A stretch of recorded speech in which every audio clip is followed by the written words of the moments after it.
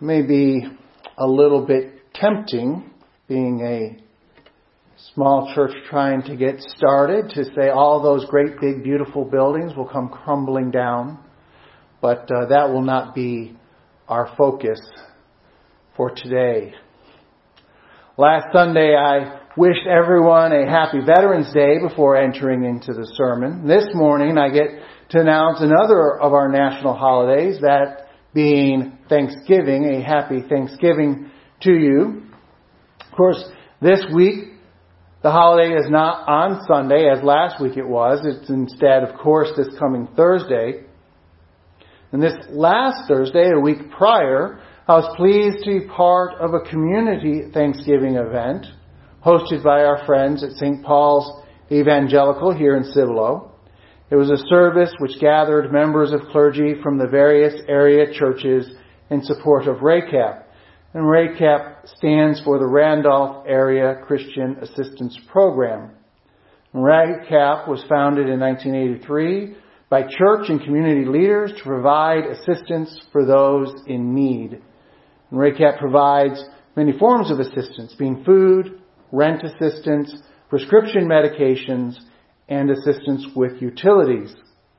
As may be imagined, they are currently requesting donations specifically to provide for holiday assistance, both for Thanksgiving, to finish the last of the Thanksgiving baskets, and for Christmas, for those who are in need. And you can learn more about them at racap.org. That's racap.org, racap.org. Now then, when it comes to holidays, we have a variety on our national calendar. Last week was Veterans Day. That's a purely national holiday which we recognize and support, but in reality has nothing to do with the church. So other than recognizing the day, there's little for the church to do. And next month, we celebrate Christmas.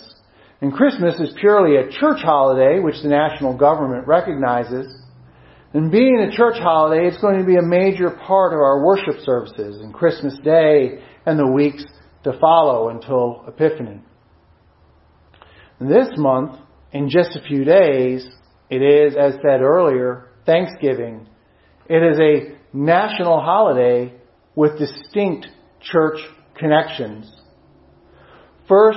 The first Thanksgiving, blurring my words, the first Thanksgiving in the colonies was celebrated in October of 1621. At least that's the one that is historically marked as the first. It was the first harvest festival there at the Pilgrim Outpost settlement. It included those 53 pilgrims who had survived the year and 90 members of the local Wampanoag tribe. And I have no idea if I'm pronouncing that correctly, so apologies if I am not. Now, harvest festivals were nothing new to the pilgrims. We in the church have had liturgies and prayers and designated feast days for harvest festivals for centuries and centuries. They have really only fallen out of practice and into disuse as society has grown more urban-based and less rural. But the idea that Thanksgiving should be a national holiday rather than simply a point on the church calendar went back and forth in the colonies and in the early states until it was finally settled by President Abraham Lincoln. In 1863, Lincoln proclaimed a national day of, and this is his quote, "Thanksgiving and praise to our beneficent Father who dwelleth in the heavens," and designated that day to be celebrated on the fourth Thursday in November of the year 1863 and perpetually thereafter. And in doing so, he created an official national feast day recognizing thanks to God. He codified a holiday that was a combination of the secular and the divine. A day of thanksgiving to God for the many blessings we have received in this incredible nation, beyond just good harvest, but symbolized by the harvest. Our many blessings marked with a feast. It was, just in case you're not good with your dates or what happened during which presidencies, a proclamation that was made during the Civil War. It was a reminder to the people of the United States that even in our darkest hours, God has blessed us in this country. And the United States continues to be blessed, and sometimes one might think that that blessing is in spite of ourselves. And we should, in recognition of the many blessings we enjoy as a nation, give thanks for the blessings that inspire millions of people to immigrate to the United States. Because obviously immigration does not stop with the pilgrims. Those immigrating to the United States include the average of 1 million immigrants who are authorized entry into the United States by our government, and the many more who enter the United States each year without the government's authorization. We don't know how many that is, but U.S. Border Patrol reports that they stopped 303,916 people from 303,916. There we go. That's a better way of saying the number. 303,916 people from entering the United States without proper authorization last year. More get by and get in than get caught. So we know the numbers entering the United States without authorization is quite high. In fact, just using the legal authorization numbers, the United States is such a desirable place to live that we have been the number one immigrant location every single year since 1960. We have received more immigrants than any other country. We've received more applications for immigration than any other country every single year since 1960. With or without authorization, one thing is true among all those who desire to live in the United States. They see the United States as a place where they can live better lives in a country which is blessed. If they can only get in, they will have reason to give incredible thanks. They can only get in, a process that is at best time-consuming and expensive, working through the immigration process, and at worst, it is expensive and potentially deadly to attempt to enter without authorization. But if they can only get in, the blessings will flow and their lives will improve. I bring all of this up because we should give thanks. It is right to give thanks for the blessings we enjoy for no other reason than we live in the United States. We have reason to feast in the United States. But the United States, even with all of its blessings, is not the kingdom of God. That may surprise some people that you see on Facebook and Twitter and all the other social media platforms. But the United States is not the kingdom of God. Because the kingdom of God comes with this ultimate promise. The promise of a new heaven and a new earth.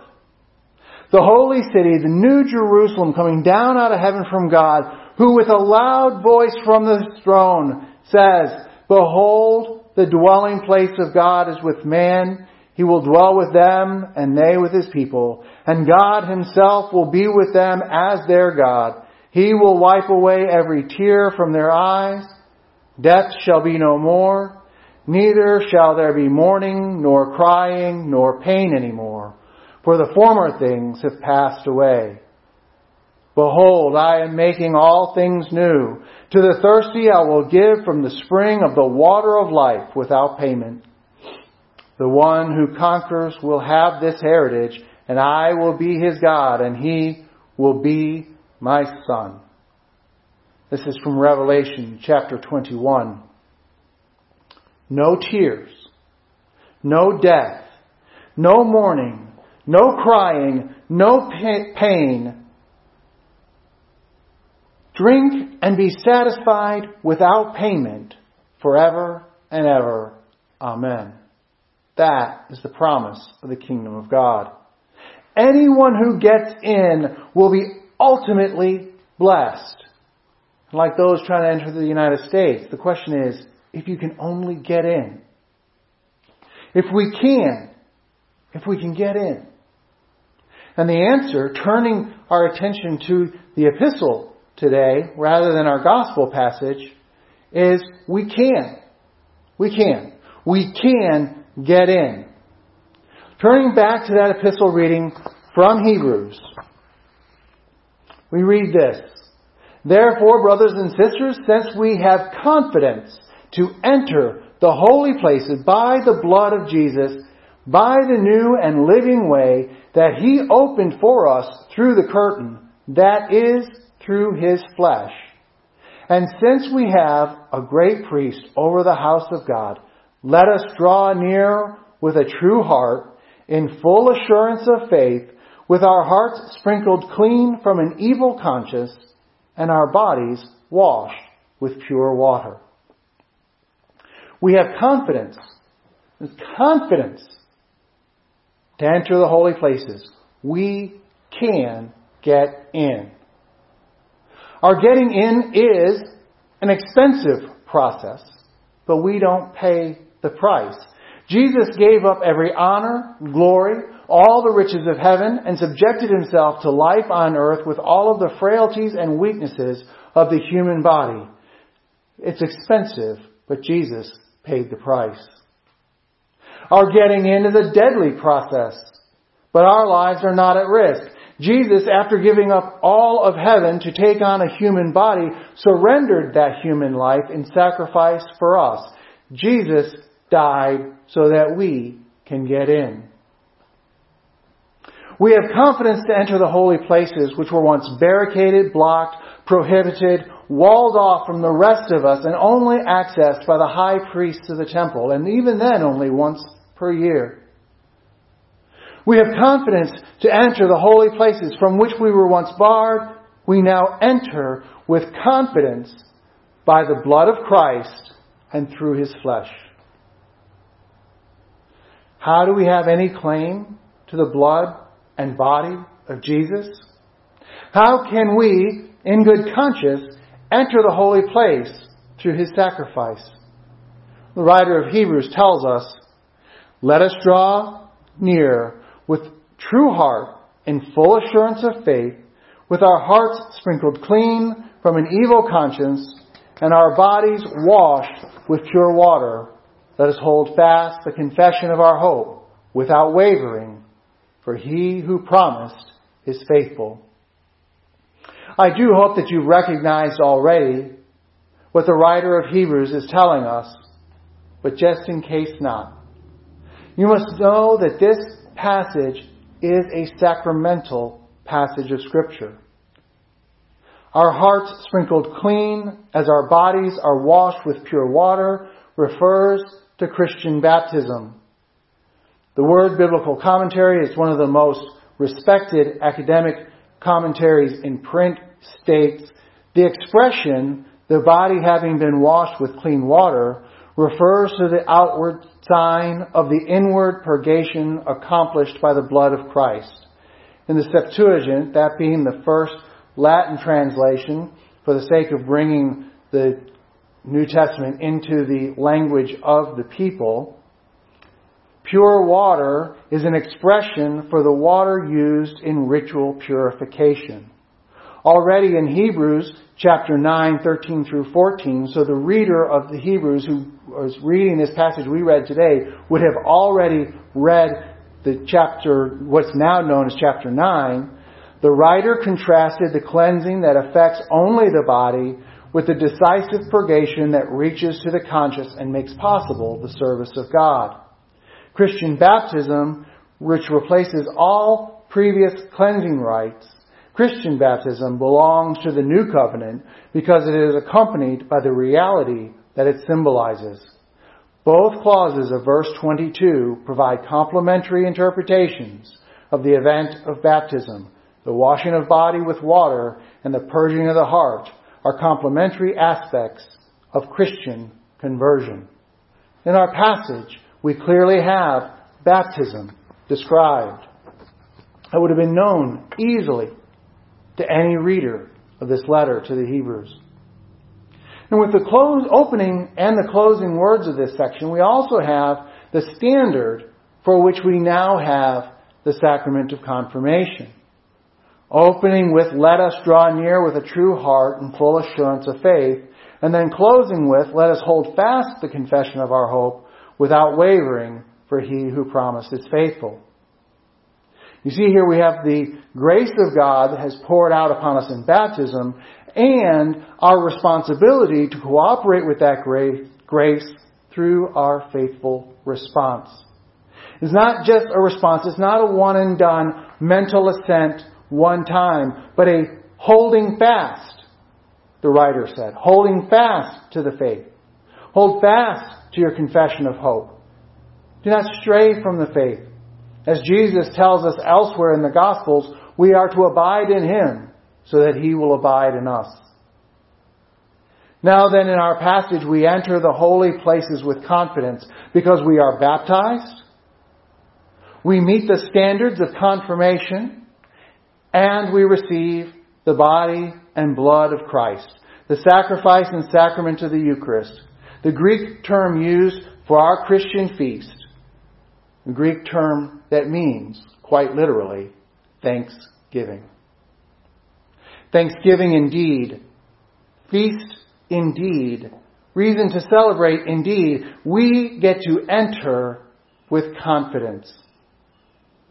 But there is more than celebration to do.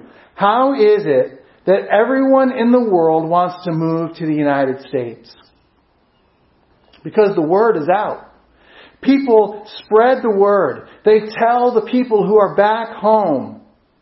The movies, the press, the television, every single thing that has breath tells the world that America is great and you need to move here.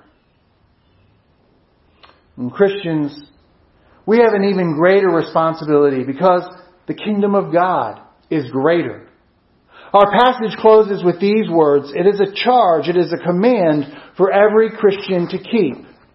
Let us consider how to stir up one another to love and good works, not neglecting to meet together, as is the habit of some, but encouraging one another, and all the more as you see the day drawing near. If you are in the kingdom, if you enter with confidence, it is your responsibility to love one another, to do good works, to come together in worship, and to encourage one another. In other words, tell others how they too can enter the holy place, how they too can get in, that we may all feast in thanksgiving. Amen.